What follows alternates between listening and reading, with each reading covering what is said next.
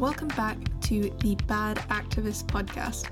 It's Tori here, and today I am delighted to talk to Selina Hsien, a good friend of mine, an intersectional wildlife conservationist, storyteller, photojournalist, and ecologist. The reason I wanted to have Selina on the podcast today is because she cares deeply about the integration of protecting the environment and how that intertwines with racial justice and gender equality. In particular, her experiences as a Eurasian woman of colour in the environmental and conservation photojournalism space lends itself to discussing the inequalities that exist in this realm and how we can best improve it for future generations to come. I'm also super amazed by all of her accolades. She is a TEDx speaker, the youngest member of Panthera's Conservation Council, a youth council member of Reserva Youth Land Trust, and an advisory board member and an ambassador for Girls Who Click. She's also part of National Geographic's Second Assistant Program and a contributor to the Everyday Extinction Collaborative. So I'm really excited to have Selina on the podcast today and discuss all things science, conservation, photojournalism, and equality.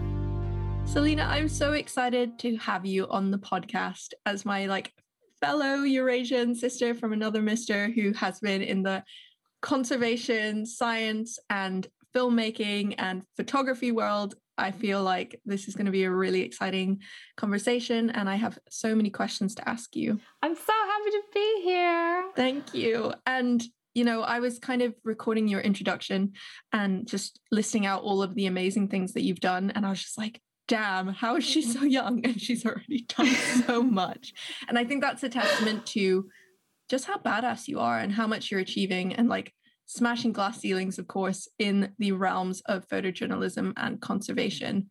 So I kind of wanted to start things off by just asking you really simply, what motivated you to pursue this line of work? As if the biological and ecological crisis isn't enough of a motivation for everyone, but what is it that makes your heart sing with regards to wildlife and conservation? That's a fantastic question, Tori. And I honestly don't really know how to answer it. I think, it's just the ecological and biodiversity crisis. It comes from a deep obsession, love, adoration of nature and the natural world and of all living things. And I think it also just comes from a place of inherent curiosity. So my background is in ecology. I'm a biologist by training, and I'm still doing my master's in tropical forest ecology. So I think it all started off with this curiosity and wanting to learn more about the natural world and thinking and finding it so interesting. And as soon as I realized, or as soon as I was old enough to realize that, the entire natural world and biodiversity was being threatened enormously by human activities, I was like, we can't be doing this. Yeah. so I think it's a really simple answer, but I think it also comes from, quite often people have a clear story, I had this one experience and it completely changed the way I see the world, or it changed my life. And I don't really have that. I think I was just born with this inherent obsession. Yeah. Or this just intrinsic love. And one of the things that I try to do with my photography by, capturing through visual storytelling the beauty of the natural world is I try to provoke or poke at the same intrinsic love and curiosity about for nature that I think every single human being has. Right. That just kind of gets washed out as we grow older, which is one of the things that I love about working with youth and working with children, is that they just are so unashamedly in awe. And I love that, inspiring wonder in others is the key thing. And it's so easy with kids. You show them anything related to nature, and almost always they're fascinated, they're interested, they want to learn more. They know that other living things have feelings. They just know it in their heart. Whereas it's kind of trained out of us at an older age. Yeah. Yeah. It's remarkable that, isn't it? That kids are so inspired and so caring. And I've worked with kids in the past, and I've just found that their beliefs are actually just really, really quite akin to those of us who are in these realms and know, quote unquote, right from wrong. Of course, there's a lot of nuance involved, but, you know, I've worked with kids who have just been like, why are we cutting down all of these forests? Why are we destroying the planet?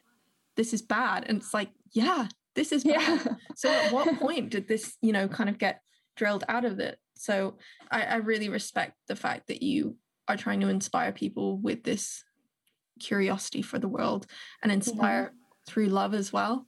But I also kind of wanted to, you know, touch into the fact that you mentioned it's really hard to pry apart the sort of human effects on the biodiversity crisis and kind of what's happening to the world, which is why I think it's super important that you as a woman of color and also in this space, which is very, very dominated by white men, really emphasize the intersections of different justice issues, because far too often, you know, I can say this as somebody who's dipped in and out of this world, the storytelling there just isn't capturing what's happening in the real world and representing that. Yeah.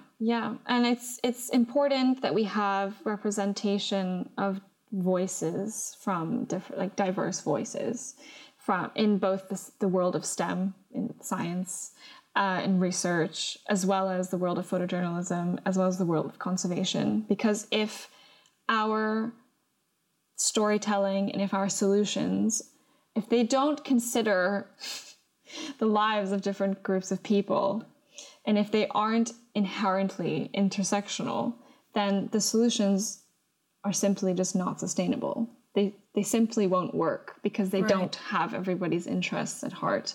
And some people will be losing out, or biodiversity will be losing out, or the climate will be losing out. And that's just not it just doesn't work. And what I do, at least, is I try to emphasize the importance of kind of like the 3 pillars for me is the empowerment of women and girls and achieving racial justice and protecting the natural world. They're just so intertwined. And we often don't realize that most of the solutions are, you know, they're all co-benefiting these issues simultaneously.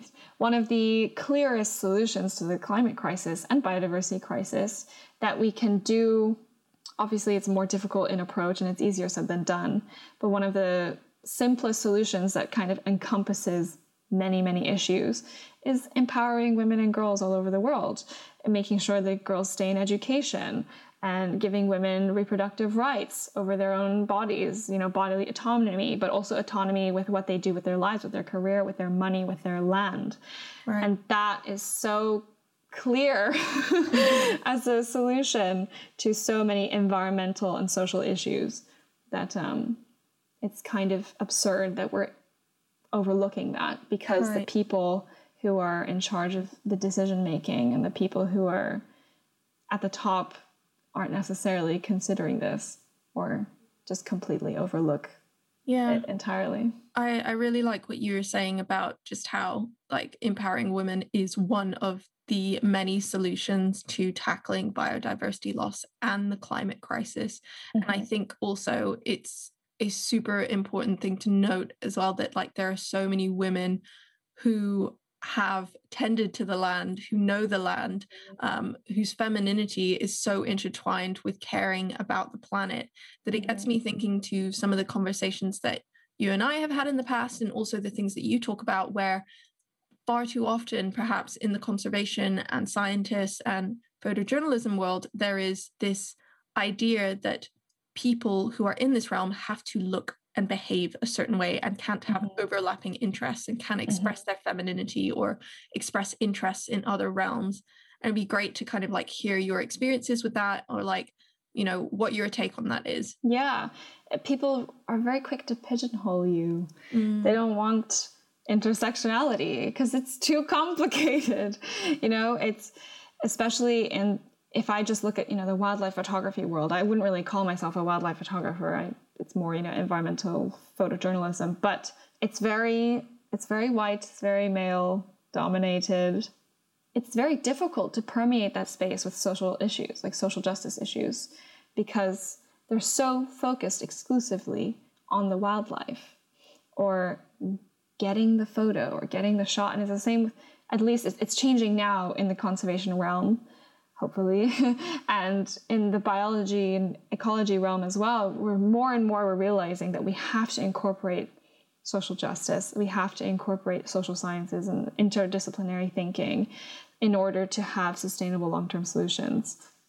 Me entering this realm as a woman of color, relatively young, standing up for myself and my opinions, it ruffles some feathers, to say the least. Sure. And then at the same time trying to bring in, decolonization into biodiversity research or conservation practice and photojournalism, trying to bring in feminism, trying to bring in LGBTQ plus rights into these spaces. Because one thing I didn't mention earlier is, it's empowerment of women and girls, but essentially the greater umbrella term for that would be changing the patriarchal way of everything we do in the society, and that encompasses LGBTQ plus rights, and gender issues and trying to bring that into this world, into these many worlds, is really difficult because quite often they're also quite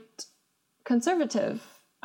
Surprisingly, a lot of conservation, a lot of photography, wildlife photography as well, it has origins in colonization. Right. It has origins in trophy hunting. It has, those are the origins from which these now kind of more friendly and open spaces came from.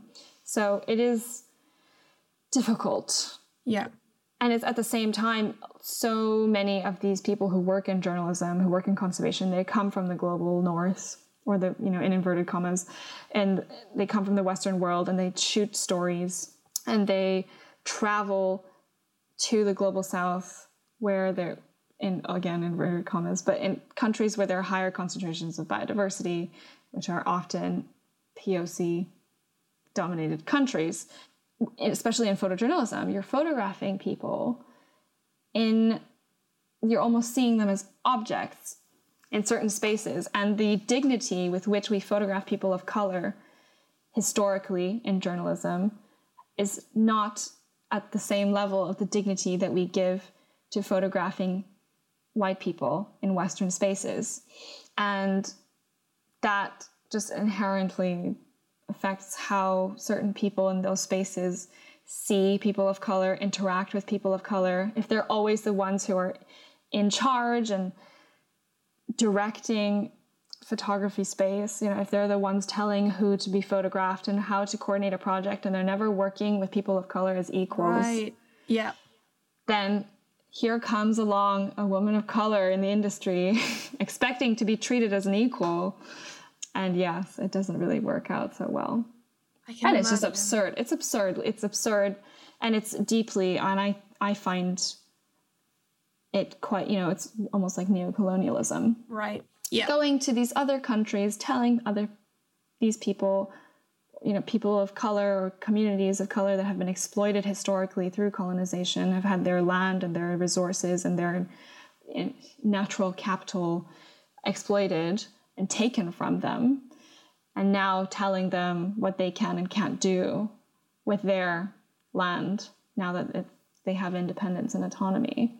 Yeah. Without considering the overlapping issues of social justice as well as biodiversity issues. It's quite oblivious, isn't it? Like, so many people just, you know what, I'll take that back, actually. I think some people know exactly what they're doing and are happy to exploit different people and environments. But also, like you mentioned, I completely agree with that. So much of it is rooted in a very colonial mindset of, old-time explorers going to the global south and discovering animals. And it's like, discovering according to whom, Exactly. It's like indigenous people have been living there for so long. We've had, documentation of a variety of different animals known as different things to native people there. But all of a sudden, a white man decides to traverse across the globe and land on foreign, untamed land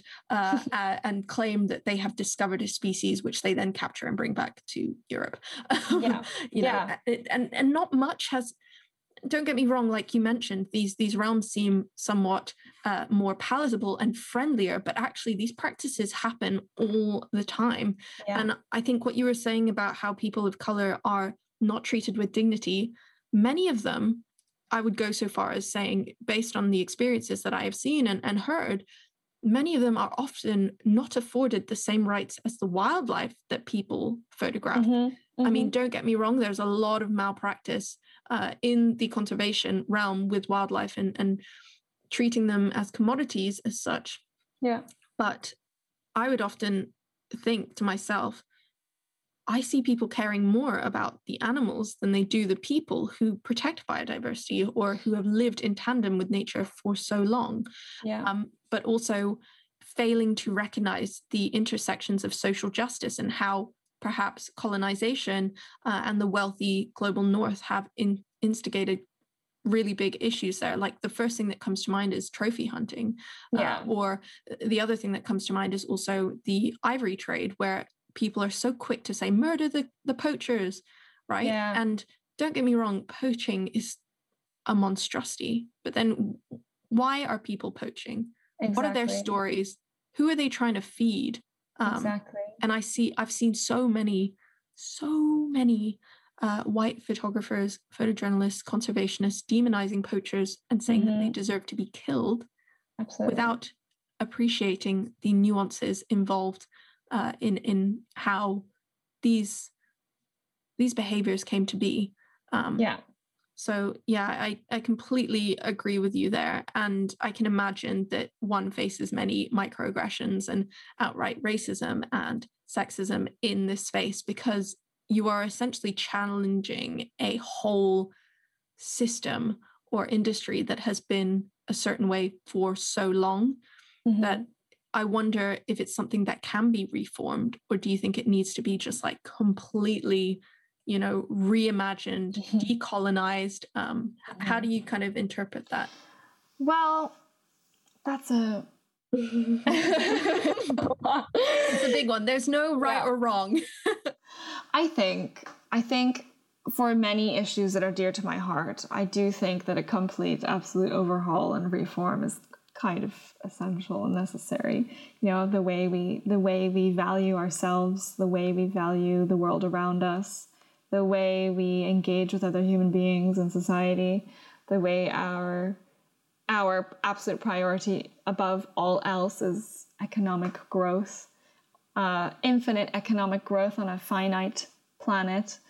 I think the patriarchy has to be completely overturned. I think our agricultural systems need to be completely revolutionized if we want to live in a sustainable world in balance with, the ecosystems we exist in.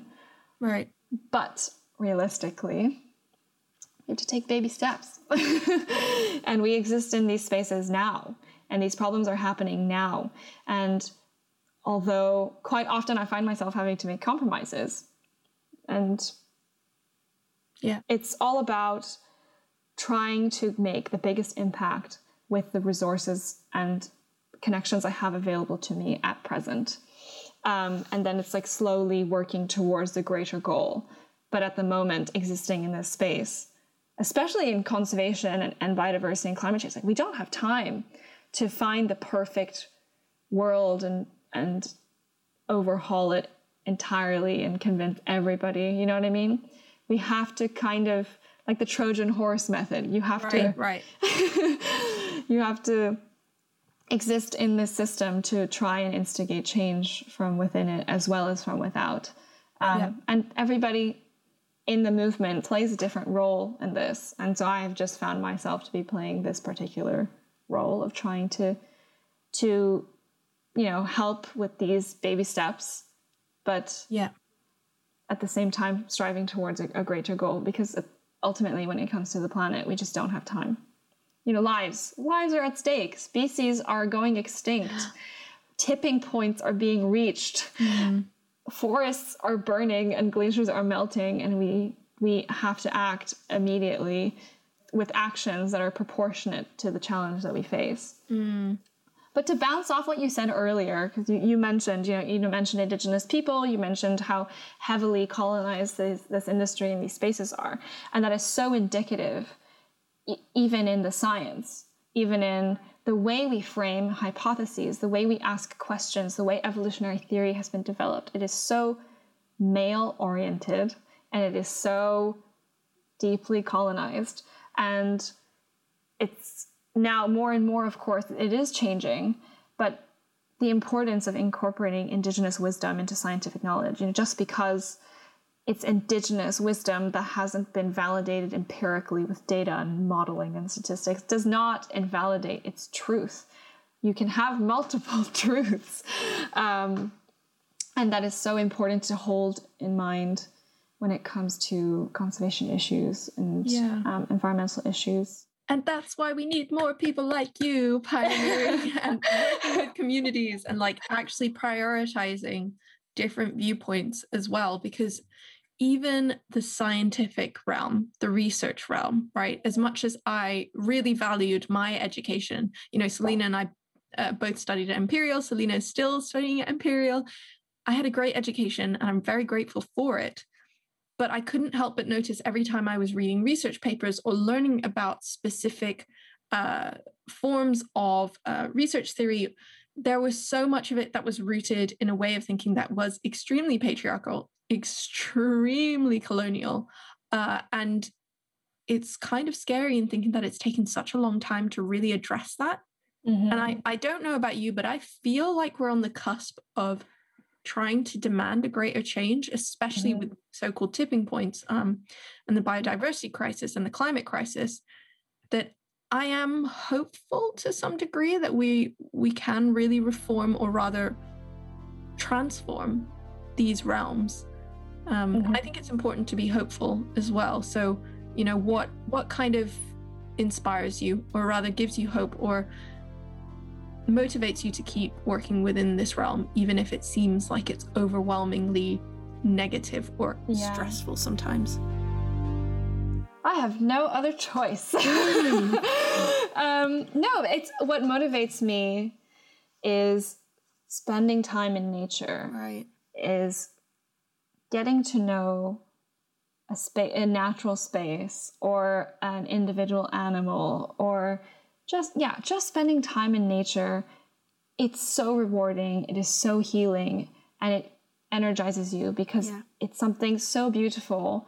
There is no way you could possibly not do something or do everything you can. And it's all it's all worth it. There's all the microaggressions and the racism and the bad experiences. In the end, it's for something so much bigger than you.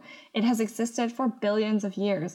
Biodiversity is just another reason why I can find so much beauty in it, is because of my scientific background, and having my scientific education and studying ecology is also so hopeful, because there's so many solutions.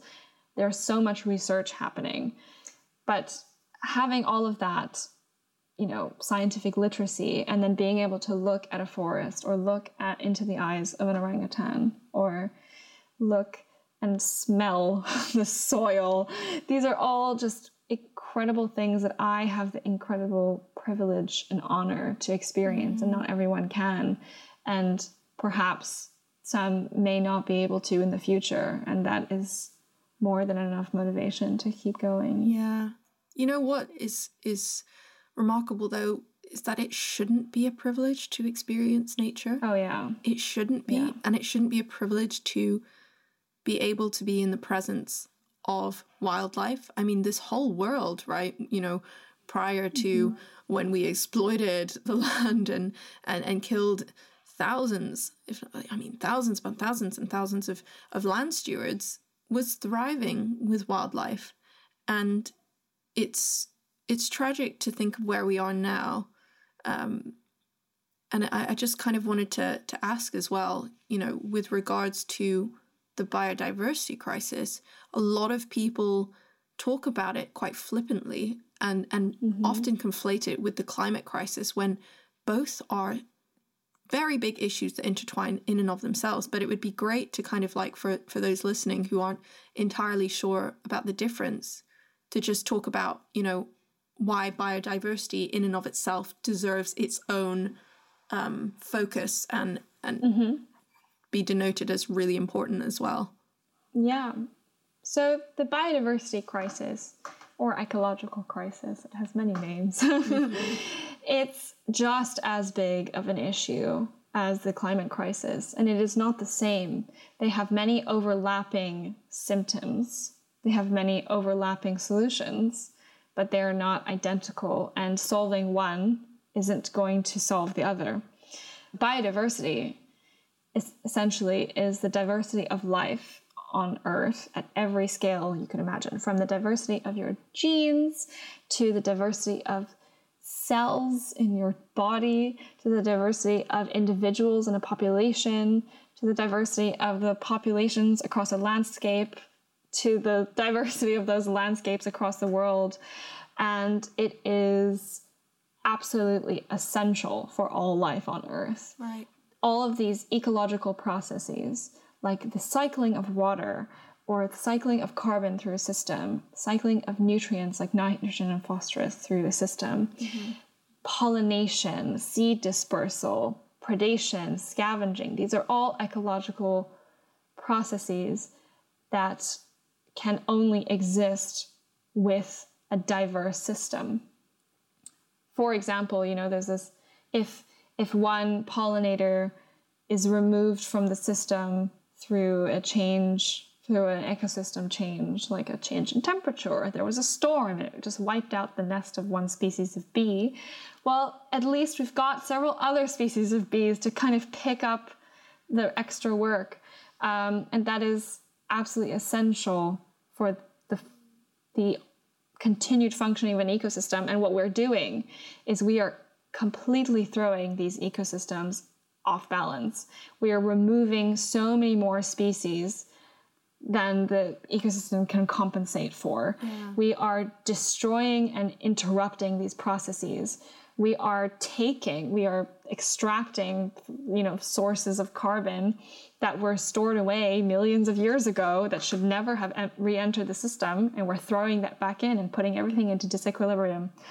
And that essentially will interrupt the flows of life and threaten our existence. It'll threaten the existence of humans as a species and our ability to exist here.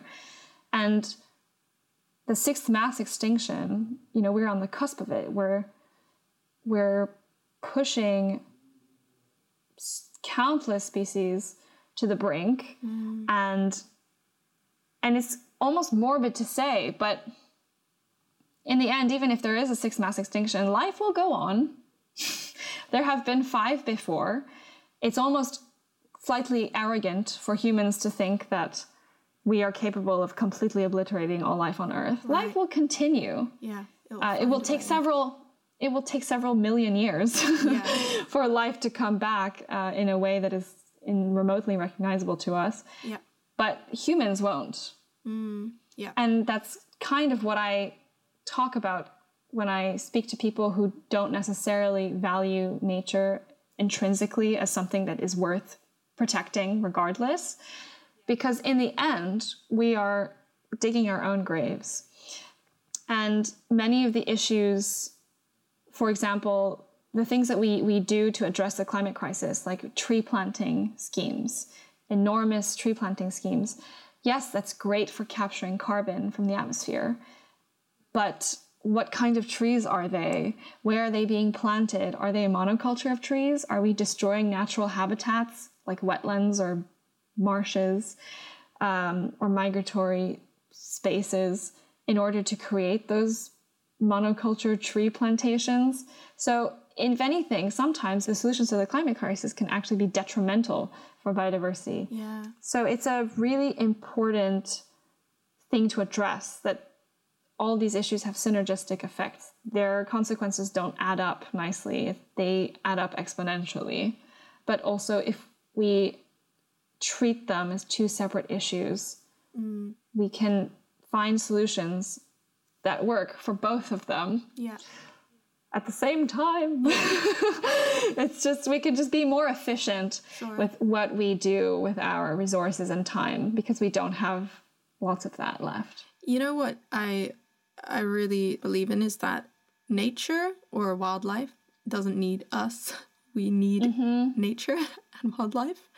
And I think that is such a fundamental aspect of what we need to start championing. That is why the way that Indigenous people have been living and the way that Indigenous people see the world is so important, because it is so devoid from the sort of normalized rhetoric of how we think of nature as something to be conquered, as something that is submissive and needs to be tamed. And it is quite amazing, isn't it, how many conservationists still believe that they need to be there in order to tame and manage the land, because they're like, oh, well, if I don't manage it, who will? It will manage itself. We just need to leave it alone and stop destroying it.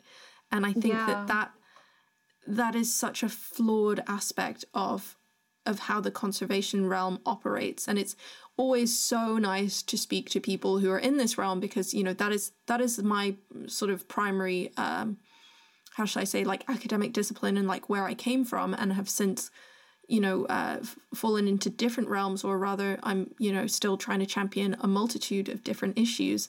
But nobody can deny how intertwined these things are, and we need to start addressing these particular realms in order to save this planet, to be honest. Absolutely. Yeah. And one of the things that you've mentioned is Indigenous wisdom and Indigenous thinking.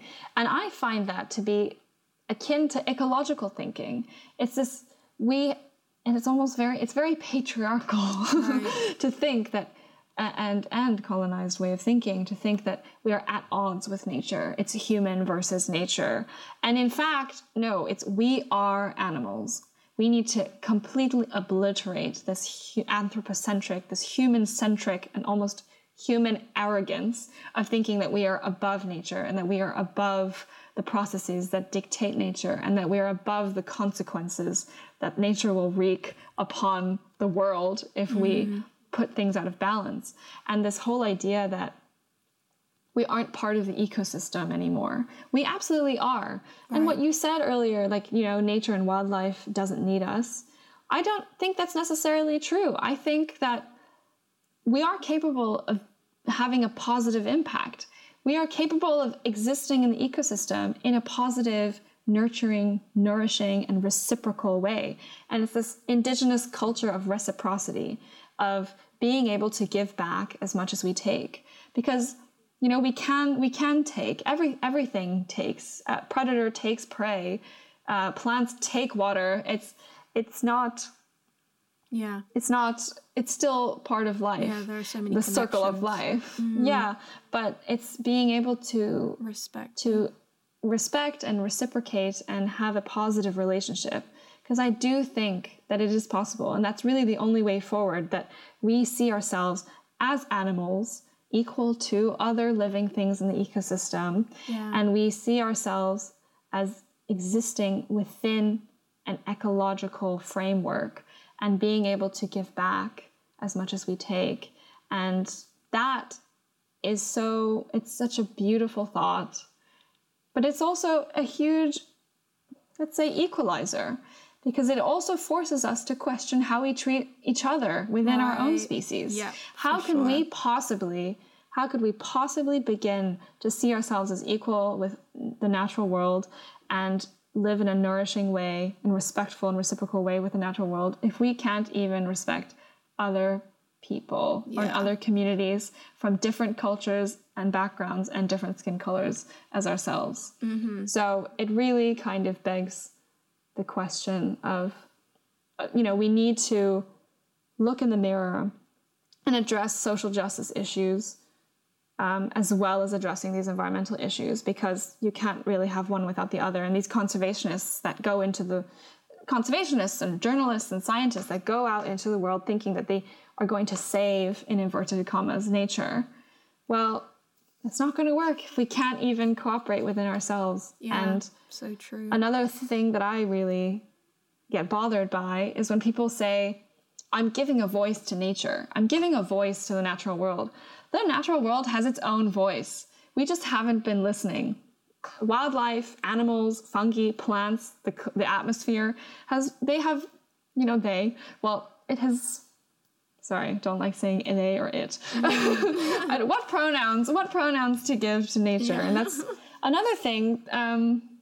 Indigenous people, like when they talk about natural things, when they talk about animals and plants, they see them as living things. Right. And just the fact that we refer to animals and plants as it, we see them as objects for our use. And that is so wrong. 100%. But the natural world has been communicating to us that it is in crisis and that it is out of balance. And, we've been able to interpret that through science and through data.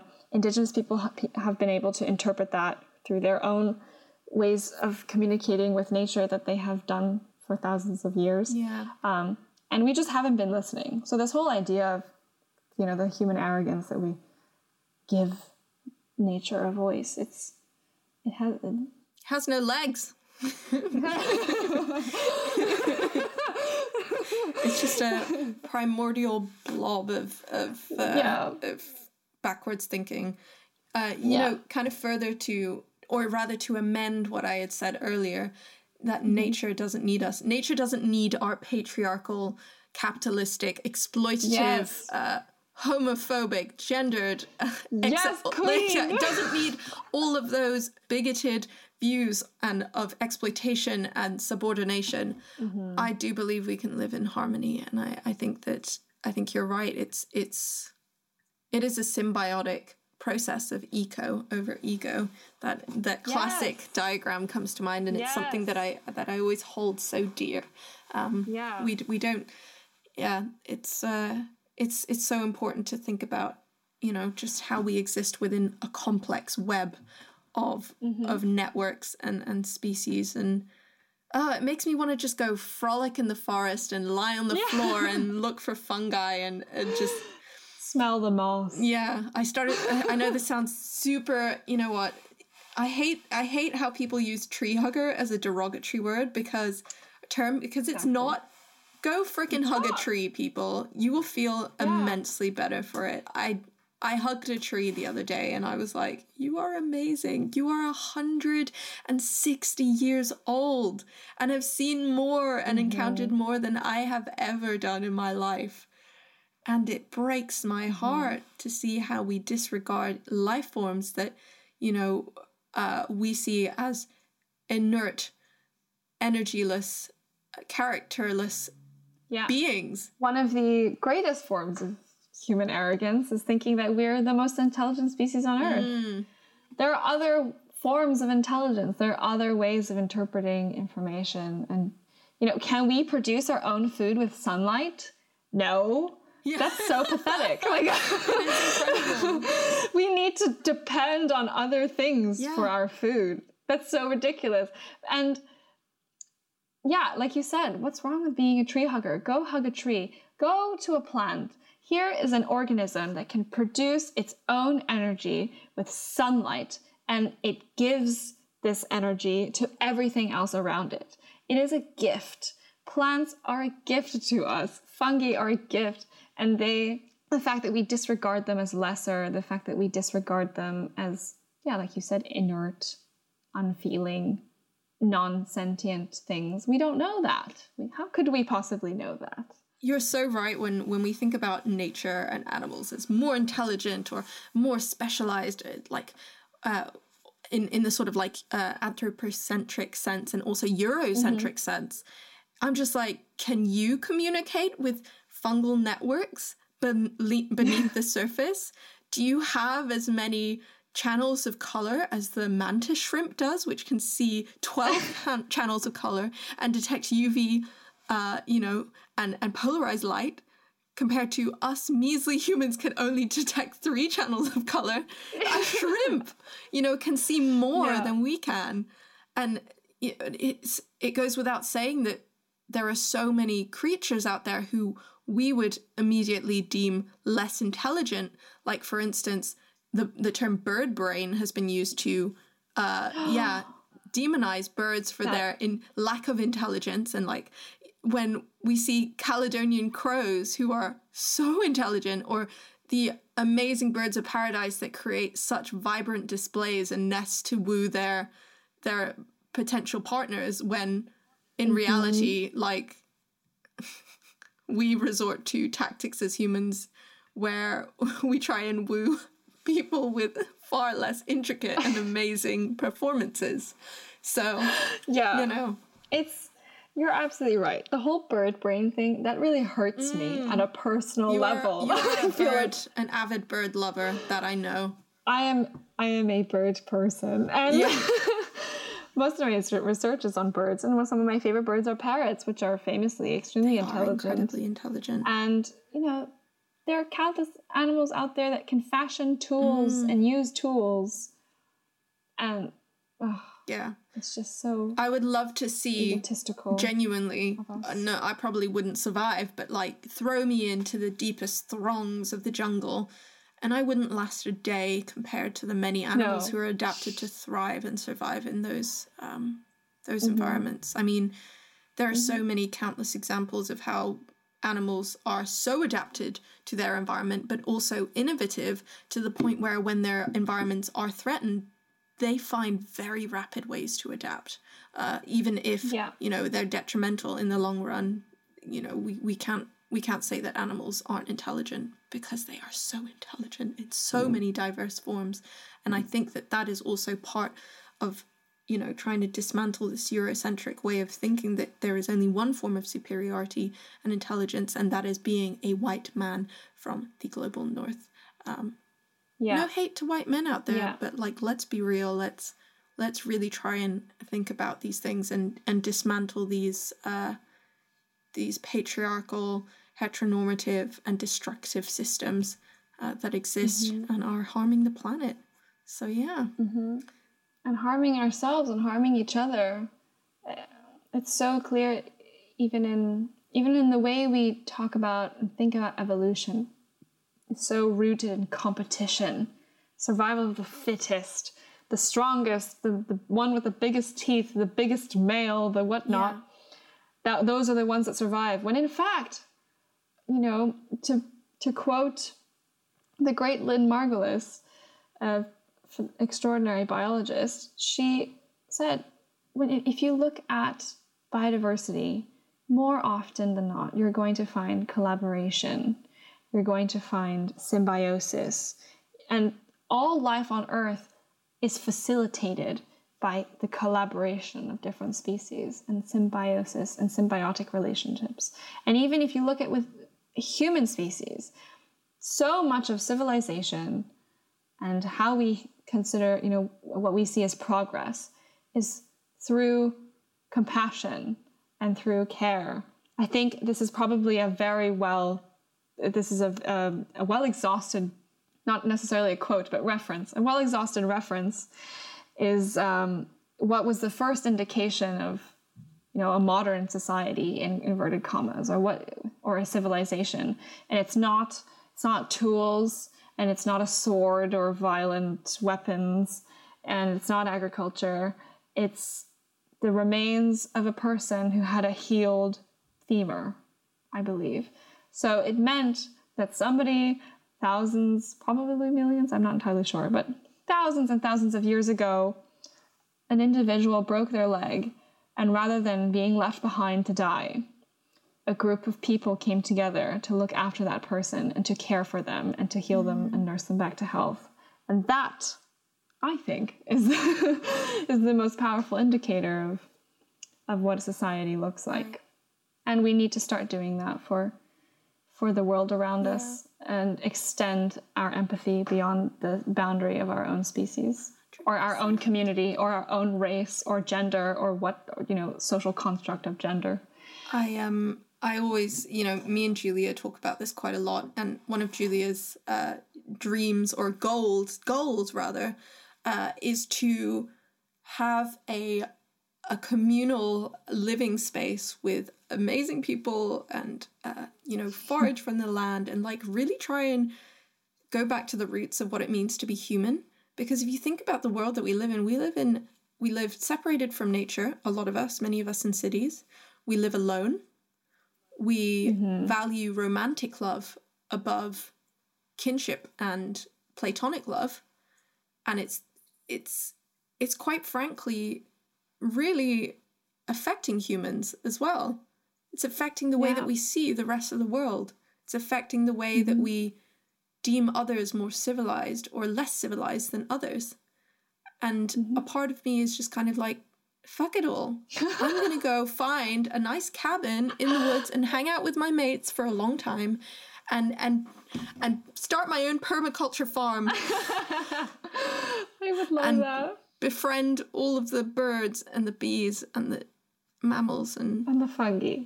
Yeah, exactly. It would just be, that is bliss. Yeah.